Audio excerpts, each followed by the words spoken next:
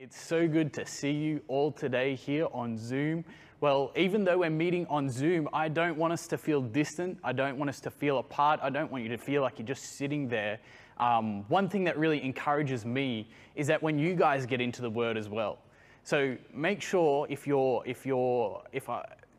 resonates with you, if you're feeling something, if God's moving where you are, can you send some emojis to me? Wave around, give me some thumbs up, clap in the air or something like that, because it's encouraging to me just as much as I bring the word to you and encourage you in the word. Speaking of which, are you ready for the word today? I'm pumped about this word that I'm bringing. God's put it on my heart, and I've been diving deep into it over the last couple weeks as I've been preparing, and I'm pumped to share it with you this morning. So I hope it encourages you. Are you guys ready? You guys, show me that you're ready. Thumbs up, wave in the air, give me some claps, something. Let's be engaged. This is Downpour Church, and even though we're meeting on Zoom, we don't have to feel distant. Get engaged, be part of it, and we're going to have a great time.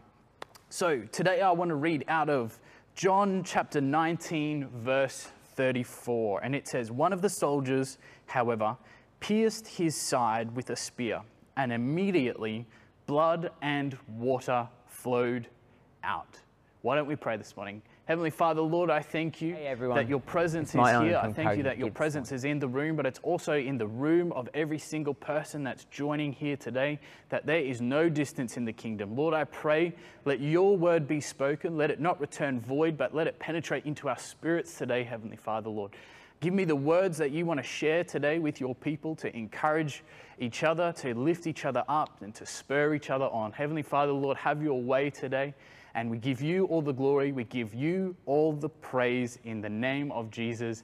And everybody said, amen. I'm believing that you guys are saying amen exactly where you are today. I want to ask you this question as we're starting off.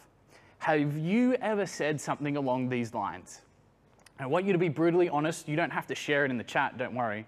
But I want you to reflect on what your past experiences have been and whether you've ever uttered something along these lines. It doesn't have to be exact, but maybe have you ever said, I'm never ever going to do that again because the last time I did it, I got hurt.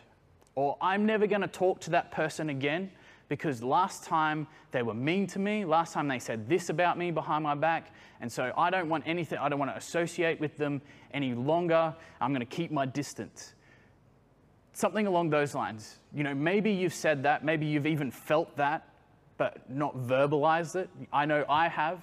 There's things in my life where I've had regrets and bad experiences in life, and I've gone, no, I'm never again will I ever do that. And I'm not saying it's always a bad thing. God's given us a survival mechanism where if you jump off a cliff into the water and you hurt your knee or something like that, then you go, I'm never jumping off a cliff again because last time I hurt myself. That's normal, that's fine. But there's experiences that happen in our lives that actually hold us back from the things of God. And so, I've done it, you've done it, we've all done it. And so I want to dive deep into where does this come from? What is this in our lives where we say these things and we have these regrets? And it all comes, it was there from the beginning of time. It all stems, when we dive into it, from some small little sin. And so we're going to dive into that this morning. We're going to explore that. And so what I want to do is I actually want to read from Genesis chapter 3, verses 4 through 12. So we're going to go back. We're going to examine right from the beginning of time with Adam and Eve, because believe it or not, they had some things very similar to that. So Genesis chapter 3, starting off in verse 4. It says, "You won't die," the serpent replied to the woman. "God knows that your eyes will be opened as soon as you eat it, and you will be like God, knowing both good and evil." The woman was convinced. She saw that the tree was beautiful and the fruit looked delicious, and she wanted the wisdom that it would give her. So she took some of that fruit and she ate it. Then she gave some to her husband who was with her, and he ate it too.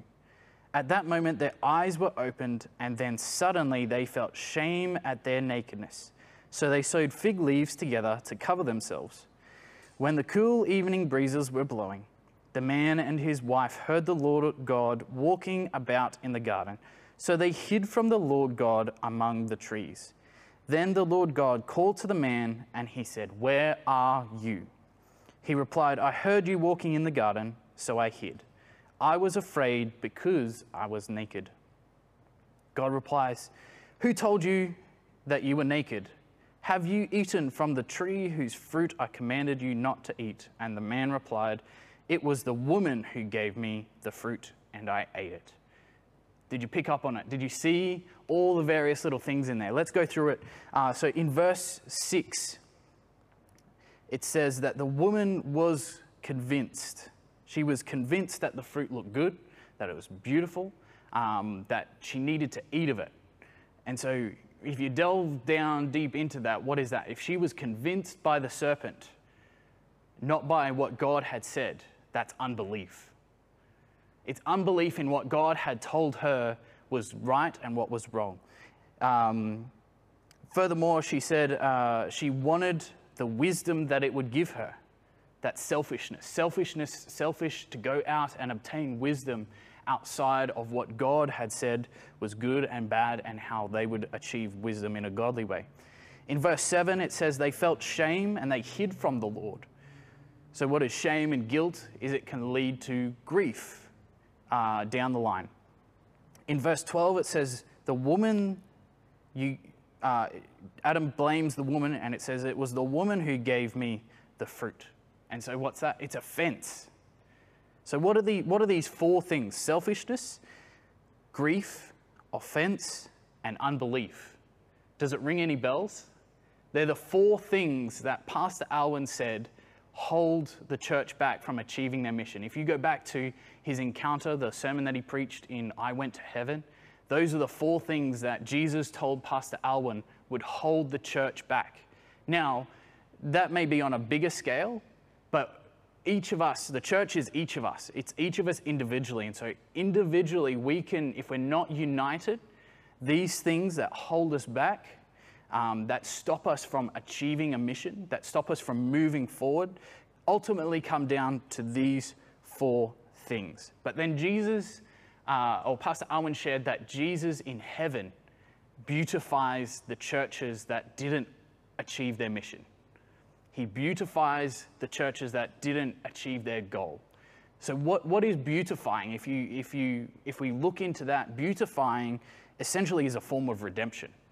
There was a price, there was a goal, there was a vision that was set, and ultimately the church fell short because of these four things. And so Jesus redeems that. He brings the cost up to level. He pays that, and he beautifies it in and of itself. You know, he bridges the gap there. And so I think of, you know, as an example, when we're talking about redemption, I think of like a pizza voucher. You know, Domino's comes around and each week they put a voucher in my letterbox, and it says, you know, buy 2 pizzas, get 1 free. Buy 3 pizzas and get a free garlic bread or something like that. There's a voucher.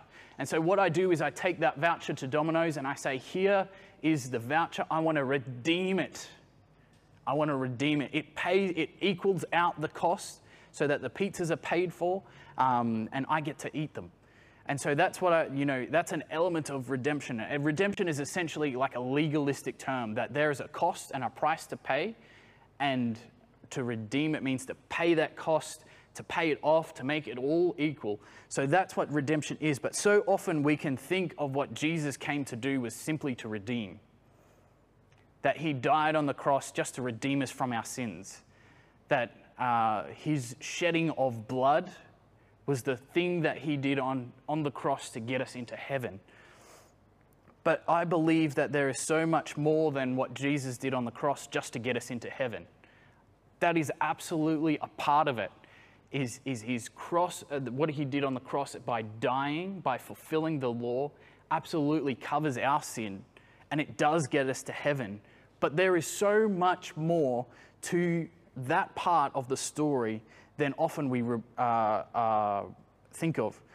So I want to read out of Galatians chapter 4, verses 4 and 5. It says, "But when the fullness of time had come, God sent forth his Son, born of woman, born under the law, to redeem those who were under the law, so that we may receive adoption as sons." So he paid the price. He covered us, covered our sins, so that we may be received, that we may be right in the eyes of God, so that we can be in the presence of God without dying. You know, it's scary to think back in the Old Testament, if you were impure and you came into the temple, into the Holy of Holies, that you would die because of the sin that was on your life.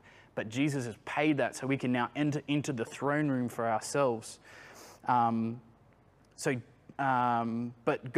Jesus has always been in the job of turning chaos into order. That sin entered the world through Adam, but it was taken out of the world and paid for by Jesus. Even from the beginning, when the earth was created, in Genesis it says that the earth was formless and void, or some translations will say wild and waste. And God brings order to the earth, and he makes creation. He makes Adam and Eve, makes all the birds, all the trees, everything that we see, God created. He turned from wild and waste, or formless and void, into order. So he made things. Even still to this day, in Romans 8:28, he says that, "And we know that in all things, God works for the good of those who love him and who have been called according to his purpose." So he turns everything that goes wrong in our lives, and he turns it all for good.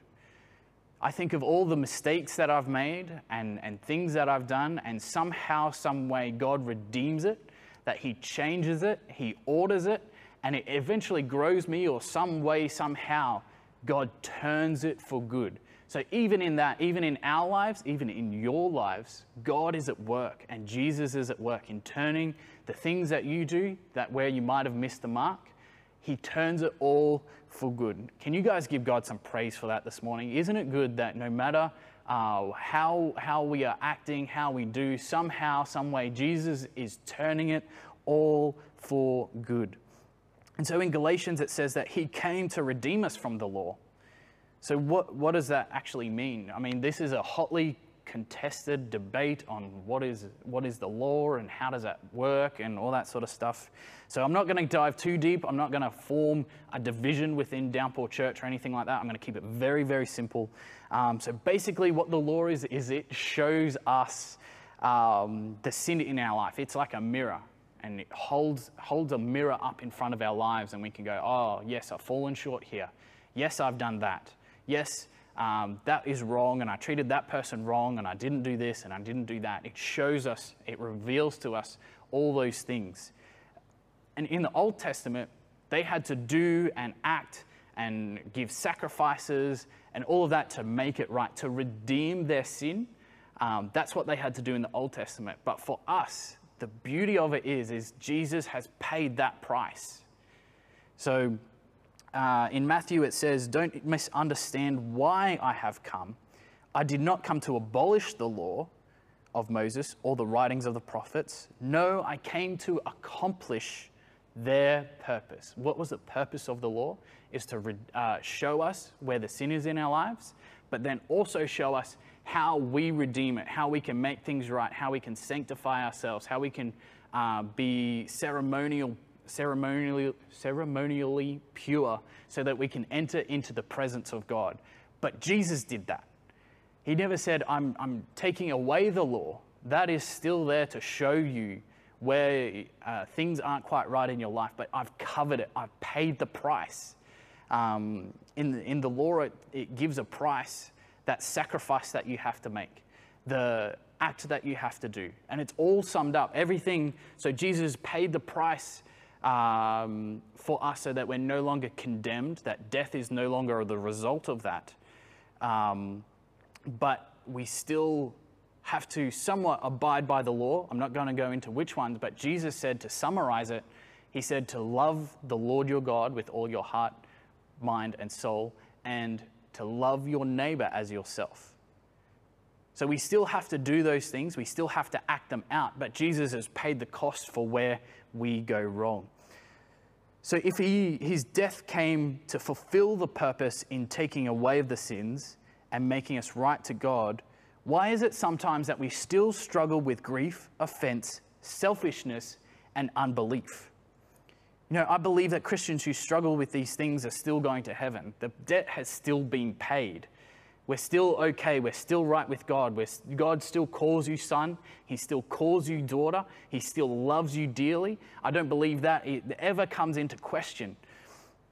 But why is it that sometimes we sit in this place of offense, that we will never do that again because last time somebody offended me, or we'll never do that again, I'll never serve at church again because last time a leader abused that, or I don't know what that situation is in your life, but I feel there's some Christians, there's some people who still sit in that place, even though that sin has been taken care of. Whatever happened at the time that caused you to be in that place, it's already been paid for.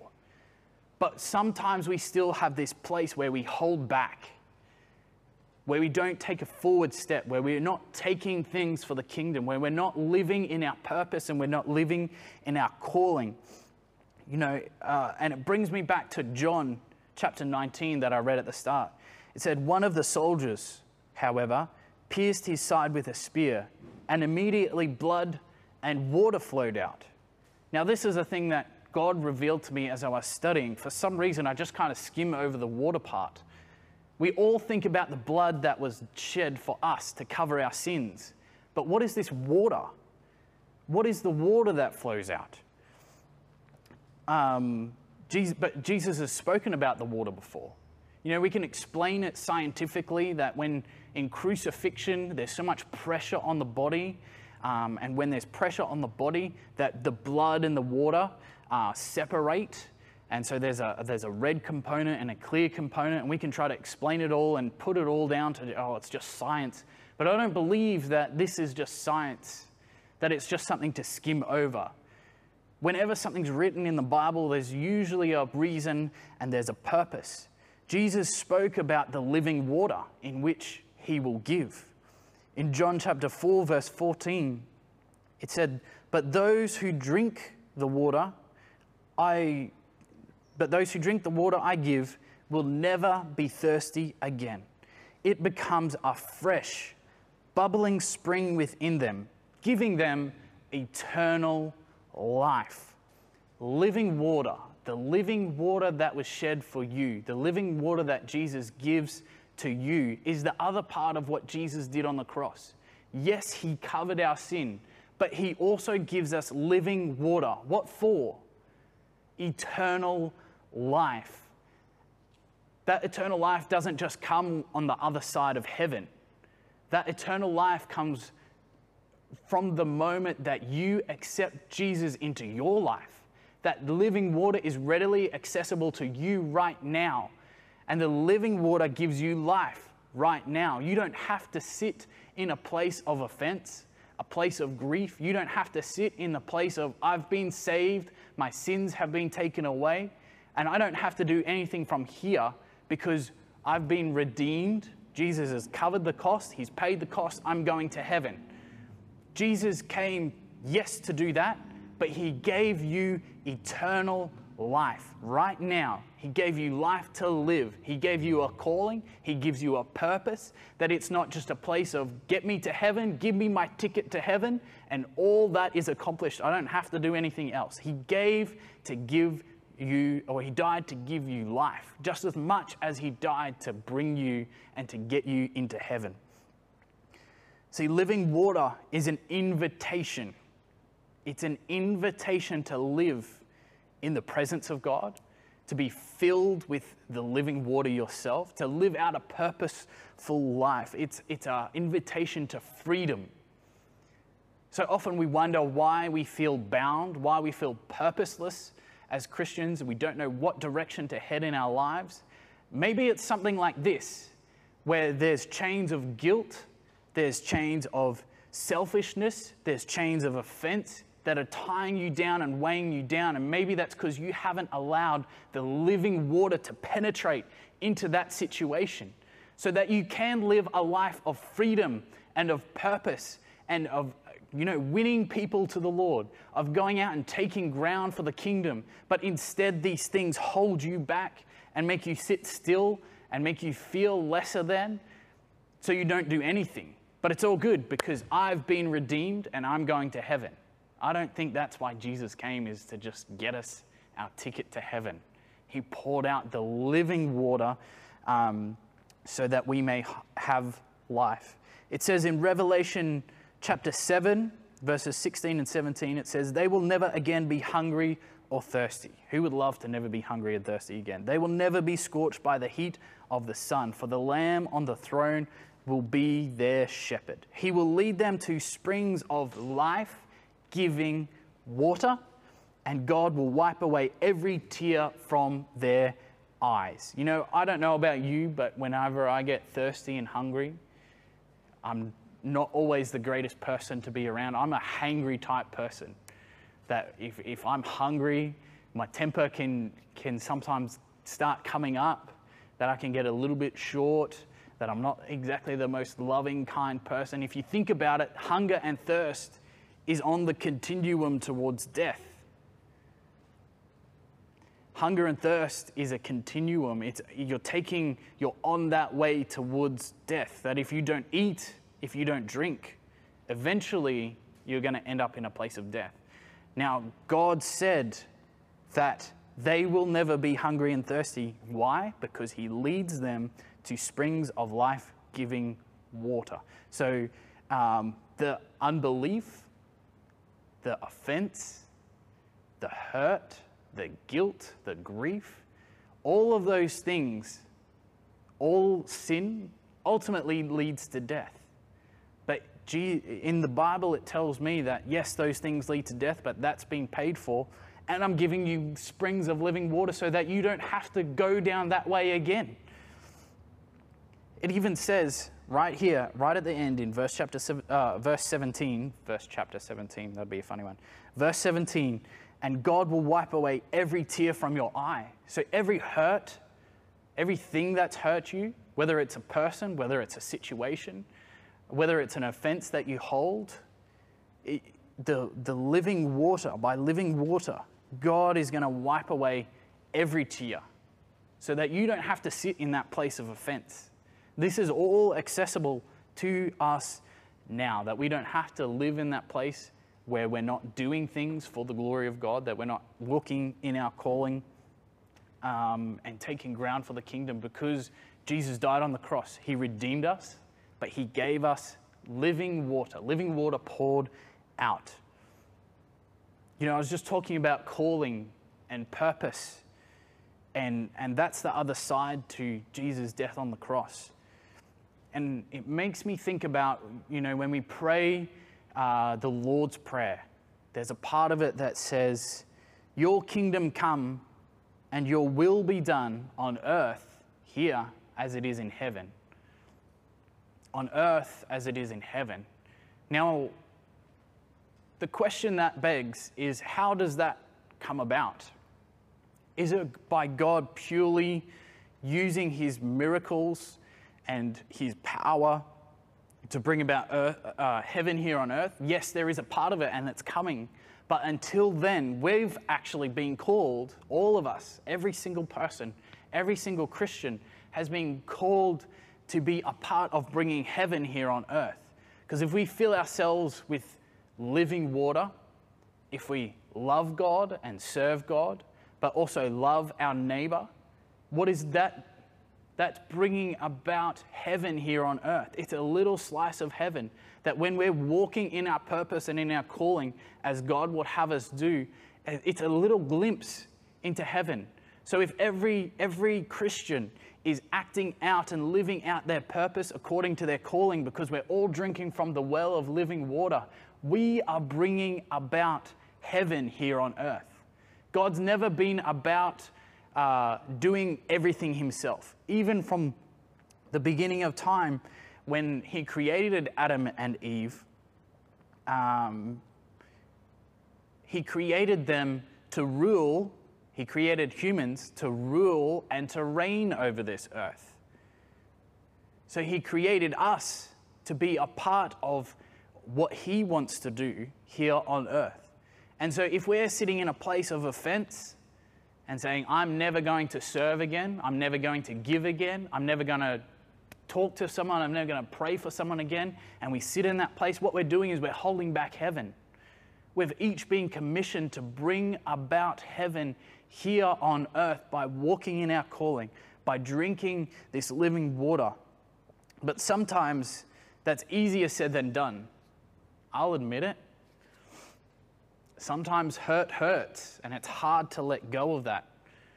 It's hard to let go of the situation and the things that happen, whether it's abuse, whether it's just unkind words, whether it was mean words, whether someone said something mean to you.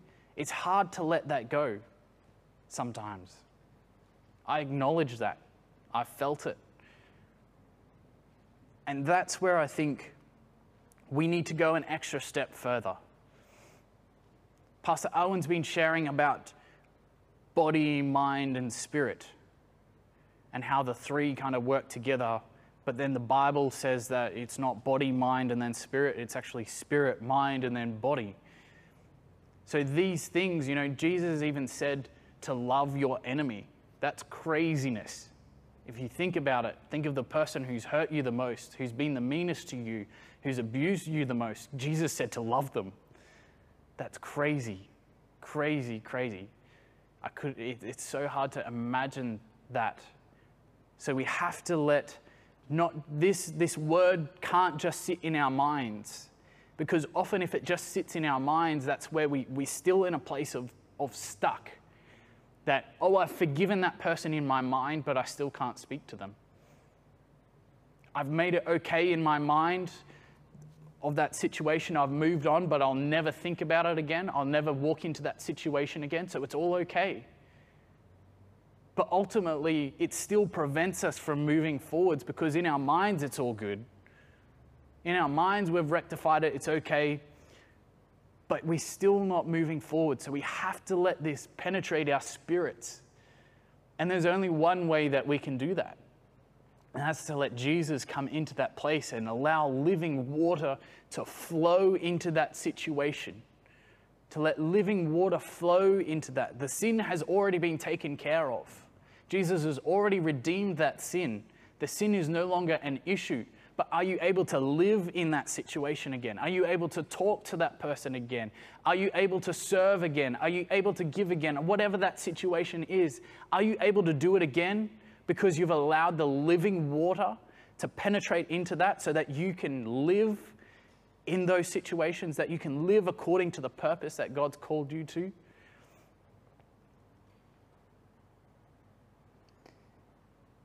In John chapter 10, verse 10, Jesus says the thief's purpose is to steal, kill, and destroy. His purpose was to steal our joy, to steal our security, to kill that relationship, to kill that opportunity, to steal your progress away from you, to steal your calling away from you, to steal your identity away from you. But it goes on to say that my purpose is to give life and life abundantly. But I love what the New Living Translation says. It's on the screen in front of you. It says, my purpose is to give them a rich and satisfying life. A rich and satisfying life. That is what living water does, is gives you a rich and satisfying life. He's taken away the sin. He's given you living water so that you can have a rich and satisfying life, that you don't have to feel that offense. You don't have to feel that hurt anymore, because I don't know about you, but I don't find that satisfying. I don't find that nervousness, that scaredness, that fear satisfying. I don't find it enriching. Jesus came to give rich and satisfying life. Coming back to my example of the pizza voucher. Could you imagine taking your voucher to Domino's or Pizza Hut or wherever your favorite pizza place is? You give them the voucher and say, here, it's redeemed the cost of this pizza. You grab the pizza and you take it home and you put it on the table and you don't eat it. That's what redemption is without the life-giving water. I don't know about you, but the richness and the satisfaction of digging into a pizza when I'm hungry, that's what life is about, and I'm not saying just having great pizza, but I'm saying a rich and satisfying life, that when we just live in a place of redemption, that Jesus has given me my ticket to heaven. Holla, all good. I've got my ticket. I'm ready to go, but I'm not going to walk in my calling and my purpose now. I'm not going to live a rich and a satisfying life. What we're doing is we're putting that pizza on the table and we leave it there. And it comes in the way of us living that rich and satisfying life. It comes in the way of, quite often we talk about how people need a purpose. And without purpose, we feel empty and we don't have direction, we don't know what we're doing. When we walk in that purpose that Jesus has given you, filled with the living water, that's when we have a rich and satisfying life. As a personal example, to bring it all back together, to make it all cohesive and applicable. When I was 11 actually, at the end of a soccer season, we had a presentation night where we gave trophies out and things like that. And I was the captain of the team at the time. And I had to present a trophy of appreciation to the coach to say thank you to the coach for everything that you did for us through the season. And I got up and I said a few words and I kind of mumbled and stumbled and it was a little bit embarrassing. I felt my cheeks go red hot and sweat start pouring down my face, and it was a bit of a shambles and a bit of a mess. I said thank you, but I don't know what else I said. I kind of stumbled around, and then people started laughing because I couldn't get my words out. I couldn't make any sense, and it was embarrassing. And so I sat down and I had this thought, like, never again will I ever get up in front of a group of people and speak. But what if I had sat in that place? What if I had stayed in that place where never again am I ever going to get up and talk in front of people, because last time I did that, people laughed at me. I wouldn't be here right now walking in my calling and walking in my purpose to share the word of God with you today if I sat in that place. And there's so many situations. I know that each of us have these different things in our life where we say, never again will I. But is it holding you back from the things that God has called you to? Maybe it is. Maybe that's exactly where God's calling you to. Is the thing that hurt you, the person that said that thing? Maybe God is calling, like that's part of bringing heaven here to earth, is going back and saying, no, I will love that enemy. I will say sorry to that person. I will serve wholeheartedly again. I will give with everything I've got. I will do whatever it is, and not walking or holding back from that purpose that God has called you to. That purpose in bringing, just think about being, what an opportunity it is to be part of bringing heaven here on earth. That you get to be a part of it. I get to be a part of it. That God's going to use us and work through us to achieve that before he comes in power and glory, which he will.